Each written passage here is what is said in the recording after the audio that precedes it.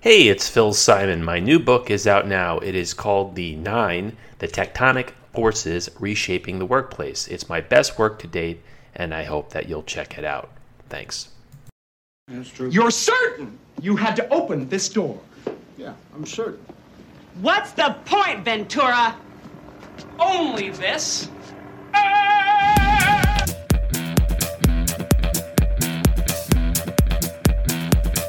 Conversations about Collaboration, episode 53. Vanessa Bonds joins me today. She teaches at Cornell University, my alma mater. Go Big Red! Her new book is called You Have More Influence Than You Think, How We Underestimate Our Power of Persuasion and Why It Matters. We talk about power, hybrid work, virtue signaling, destination weddings, pronouns, and the benefits of showing up to meetings even when you don't speak. Let's get it on. Vanessa, where does this pod find you? I am in Ithaca, New York, in my office in Ives Hall at Cornell. Cornell, baby. Go Big Red. That's right. Love talking to an alum. Yeah, I actually didn't graduate. I just bought a degree on the interwebs and said that I graduated there. No one's ever called me on it. But congrats on the book. I want to dive right in because I'm fascinated by the subject.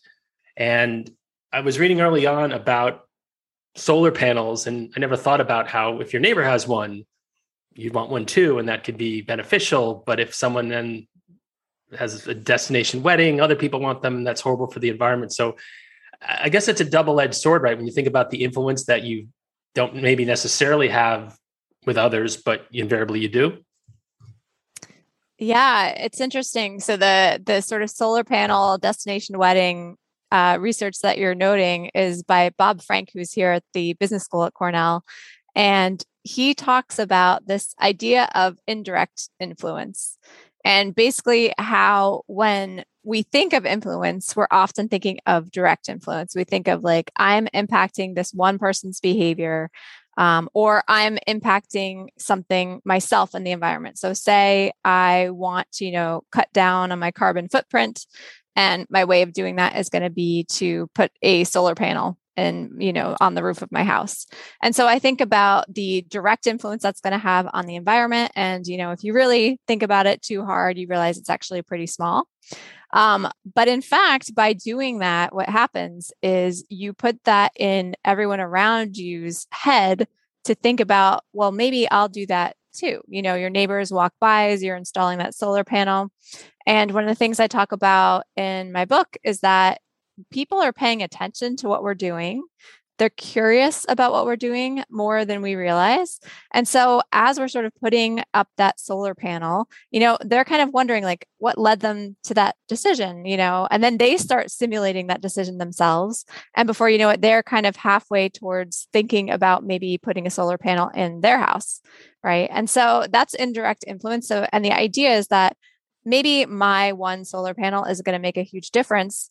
But if all of a sudden, 5 other people in my neighborhood install one, that has a much more significant difference. And actually, aerial footage shows that solar panels tend to cluster in this way, as if this is actually what's happening. So we do impact, the environment and all sorts of things, not only through our own actions, but indirectly through the ways in which people mimic our behavior. And they tend to do that more than we realize.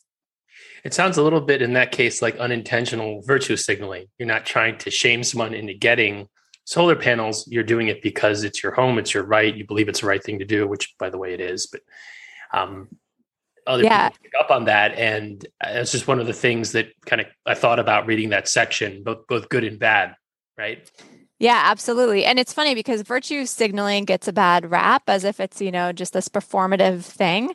But even if it is for one person, it does sort of convey the norms that are, acceptable within a group. So even by saying like, Black Lives Matter on Twitter or whatever it is, and even if it feels performative and you're just like, oh, you're just kind of virtue signaling, which someone very well may be, if enough people do that, you look around and you're like, okay, the norm seems to be that everyone's on board with this kind of message.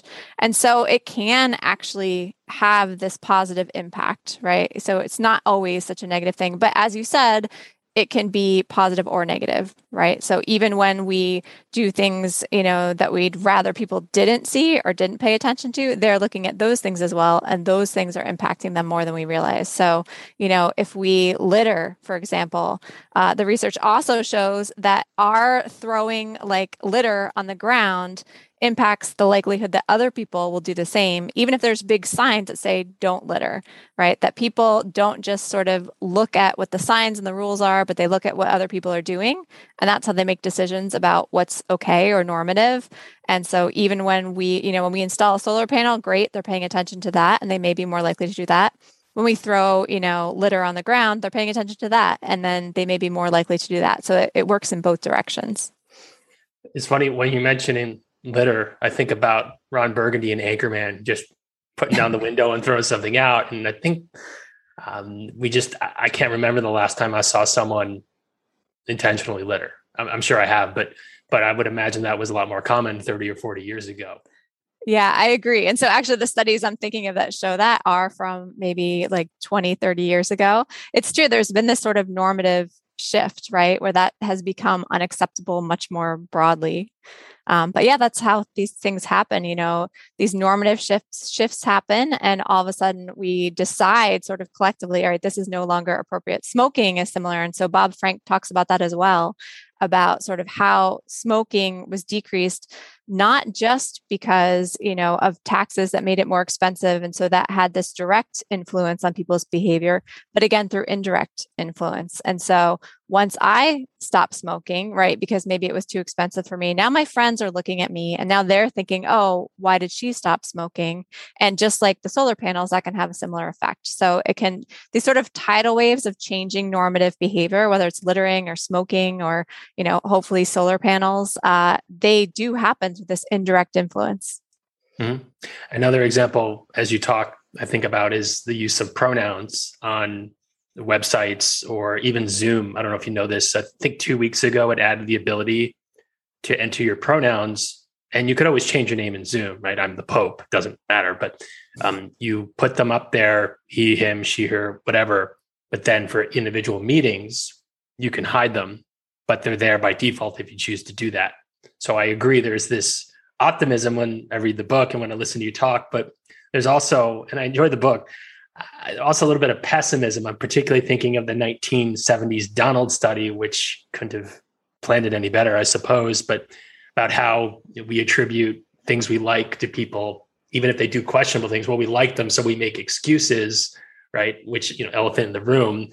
And then I'm reading that thinking to myself, we're all guilty of that. I'm no better than anybody else, right? If it's a rock band that I like and they do something, I love this band, so they get a pass, right? But if it's a band I don't really like as much, I go, oh, this is just another example. It made me think of, I forget the name. I'm usually pretty good with quotes, but there's some Italian philosopher, professor said something in effect of, we are not thinking machines who feel, we are feeling machines who occasionally think, which is kind of depressing in a way because it makes you think that there's no truth. You're just going to ascribe, particularly in an era of social media and confirmation bias, whatever attributes you want, irrespective of whether something is objectively evil. Thoughts? I'm just kind of babbling. Yeah, I mean, I do think that all that you say, I would agree with, right? That in general, we think that people are thinking more deeply about the things that we say than they actually are, right? And judging us more harshly than they actually are. And that can, in some cases, be a negative, right? Especially if we're sort of putting misinformation out there and people aren't really thinking about it that deeply, but just assuming because we said it and they like us that it must be true, right? Or, situations where you'd like someone to be a little bit more critical of somebody's behavior, but they're actually more inclined to give someone the benefit of the doubt. So one of the things I talk about in the book is that really at the end of the day, because of that, because people are more likely to give us the benefit of the doubt than we realize, and because they're more likely to believe the things we say than we may realize and not sort of pick them apart, that actually gives us a lot of power, but it also gives us a lot of responsibility. And that at the end of the day, we really have to sort of be aware of that so that we do some of the work of making sure that the things we say are vetted and true, right? So as long as sort of we're willing to take the responsibility, I think it can be a happy story. But of course, there's going to be people who take advantage of that as well. Yeah, you mentioned a particular former president. I don't like saying his name, but also someone like comedians. I remember reading little bets by this guy Peter Sims. It was a short book, maybe 10 years ago, about how you might see Chris Rock in Manhattan at a 30-person comedy joint. You go, is that Chris Rock? Well, yeah, because he's, and other comedians do this. I think Seinfeld does this as well, putting a few jokes out there, not knowing if they're going to work. So it's better to bomb in front of 30 people than 3,000. That's right. And so, I talk about this in the context of sort of who has the power in a room, because we have this idea that the person at the front of the room, the person holding the microphone, the person like standing up on the podium, maybe with some PowerPoints, is the person with all the power and influence in the room. But in fact, that person, and anyone who has even given a presentation, in a meeting knows this to be true. That person is looking at the audience, paying attention to that, how that audience is reacting to them. Do they like the things I'm saying? Do they not? And as they see the audience's reaction, we shape our message to sort of match that reaction because we want to be liked, right? We want people to like us. And in comedians' cases, for example, think we're funny. So Jerry Seinfeld does say in, that documentary Comedian about sort of how he comes up with his bits. He says, you people are in charge of deciding what's funny. Like, it's not us. It's not the comedians who decide what's funny. It's you guys. And it's this interesting sort of reflection on who really has the power in a room, right? And that, in fact, power is really shared in those situations. It's not just the person in front of the room. Yeah, that made me think about your example with Hillary Clinton talking to Goldman Sachs. I never thought about it that way before. For people who haven't read your book yet, explain that real quick. Yeah, sure. I mean, this is the sort of criticism when she was giving these big corporate speeches for lots of money. And there was a sense that, getting paid lots of money in the end, was a tit for tat thing. And that was the real problem, is getting paid for it. But in fact, another issue is what happens is as we tune our message to the audiences that we're speaking to. So if I'm tuning my message to someone and I think they might like my normal sort of way of thinking about a particular topic, I'll change it slightly. I'll make it a little more palatable to that group. And you can say that doesn't really matter. You walk away and you were just pandering to your audience as politicians do. But the research shows that there's something called the saying is believing effect. So once we do that, once we tune our message to an audience and we've stated it and we see this whole audience of people sort of nodding and smiling and agreeing with us, right?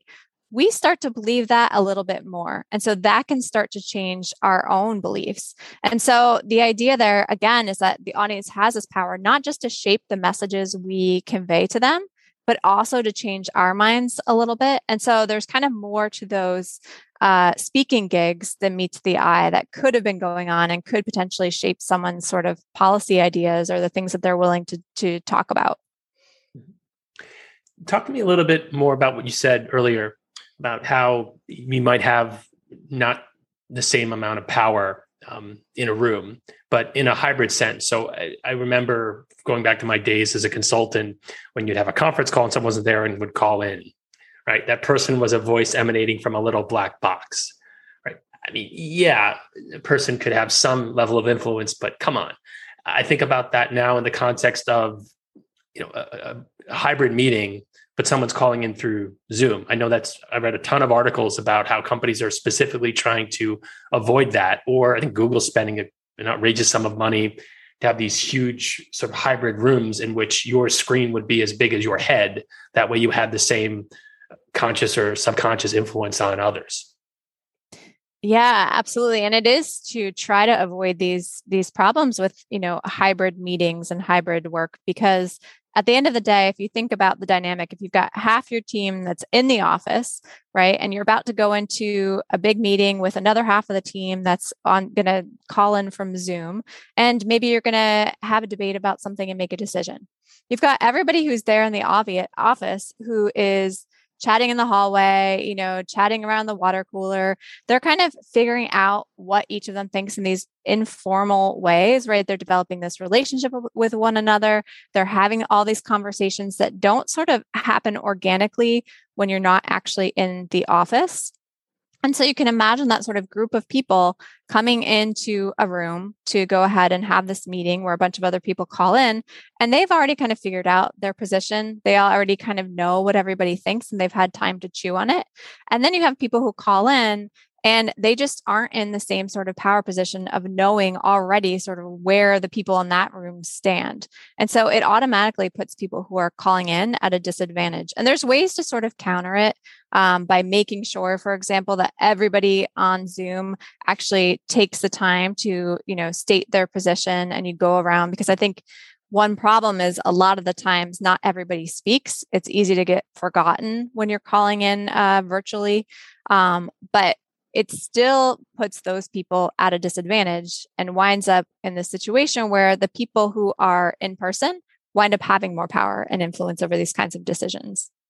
Yeah, you were talking about internal academic meetings and why do I need to show up if I'm junior?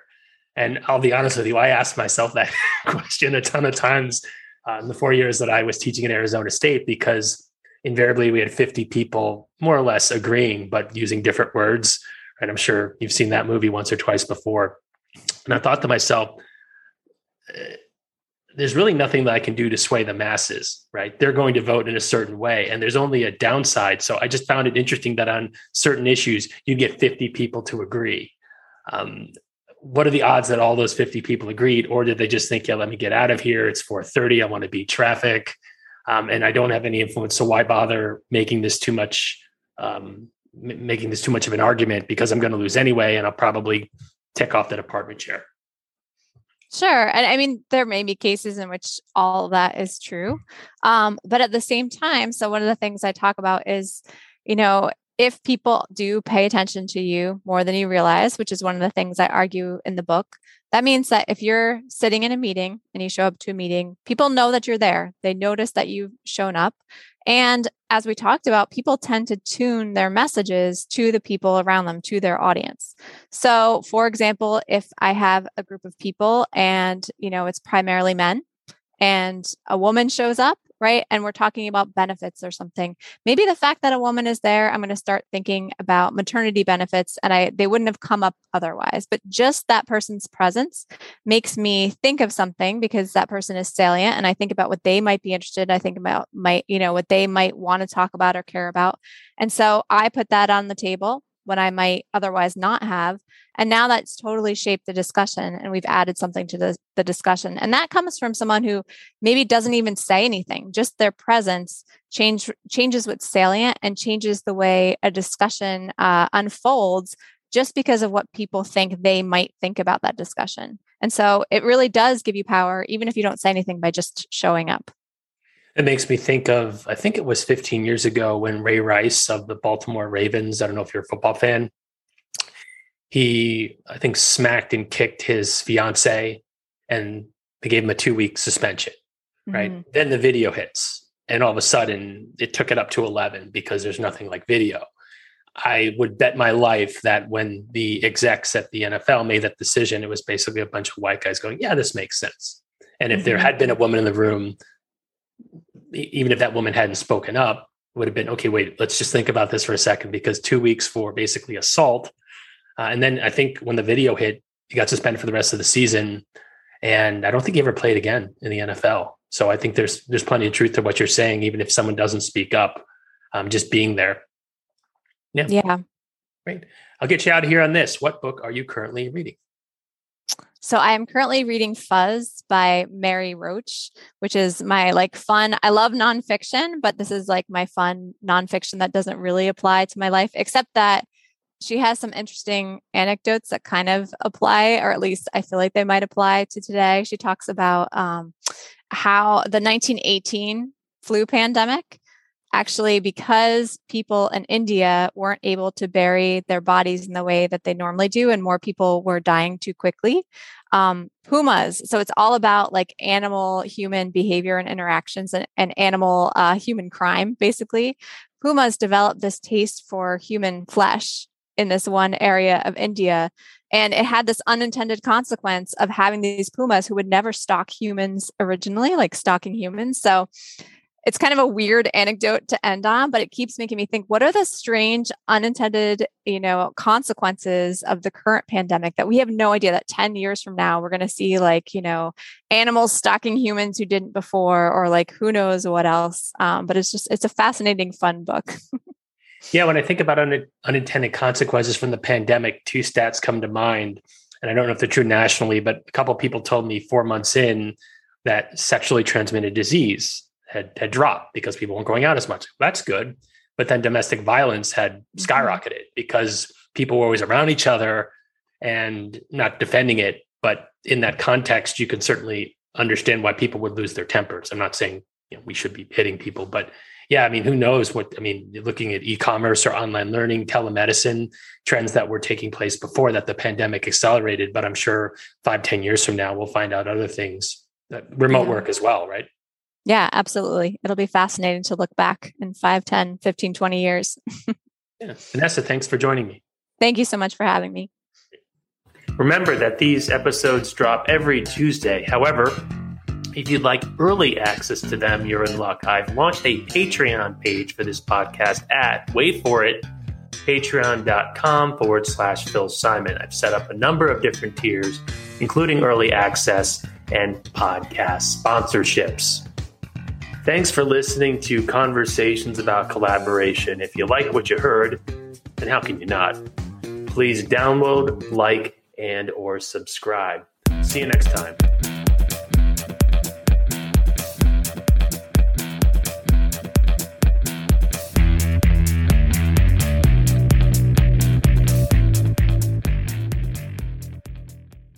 Remember that these episodes drop every Tuesday. However, if you'd like early access to them, you're in luck. I've launched a Patreon page for this podcast at, wait for it, patreon.com/Phil Simon. I've set up a number of different tiers, including early access and podcast sponsorships. Thanks for listening to Conversations About Collaboration. If you like what you heard, then how can you not? Please download, like, and or subscribe. See you next time.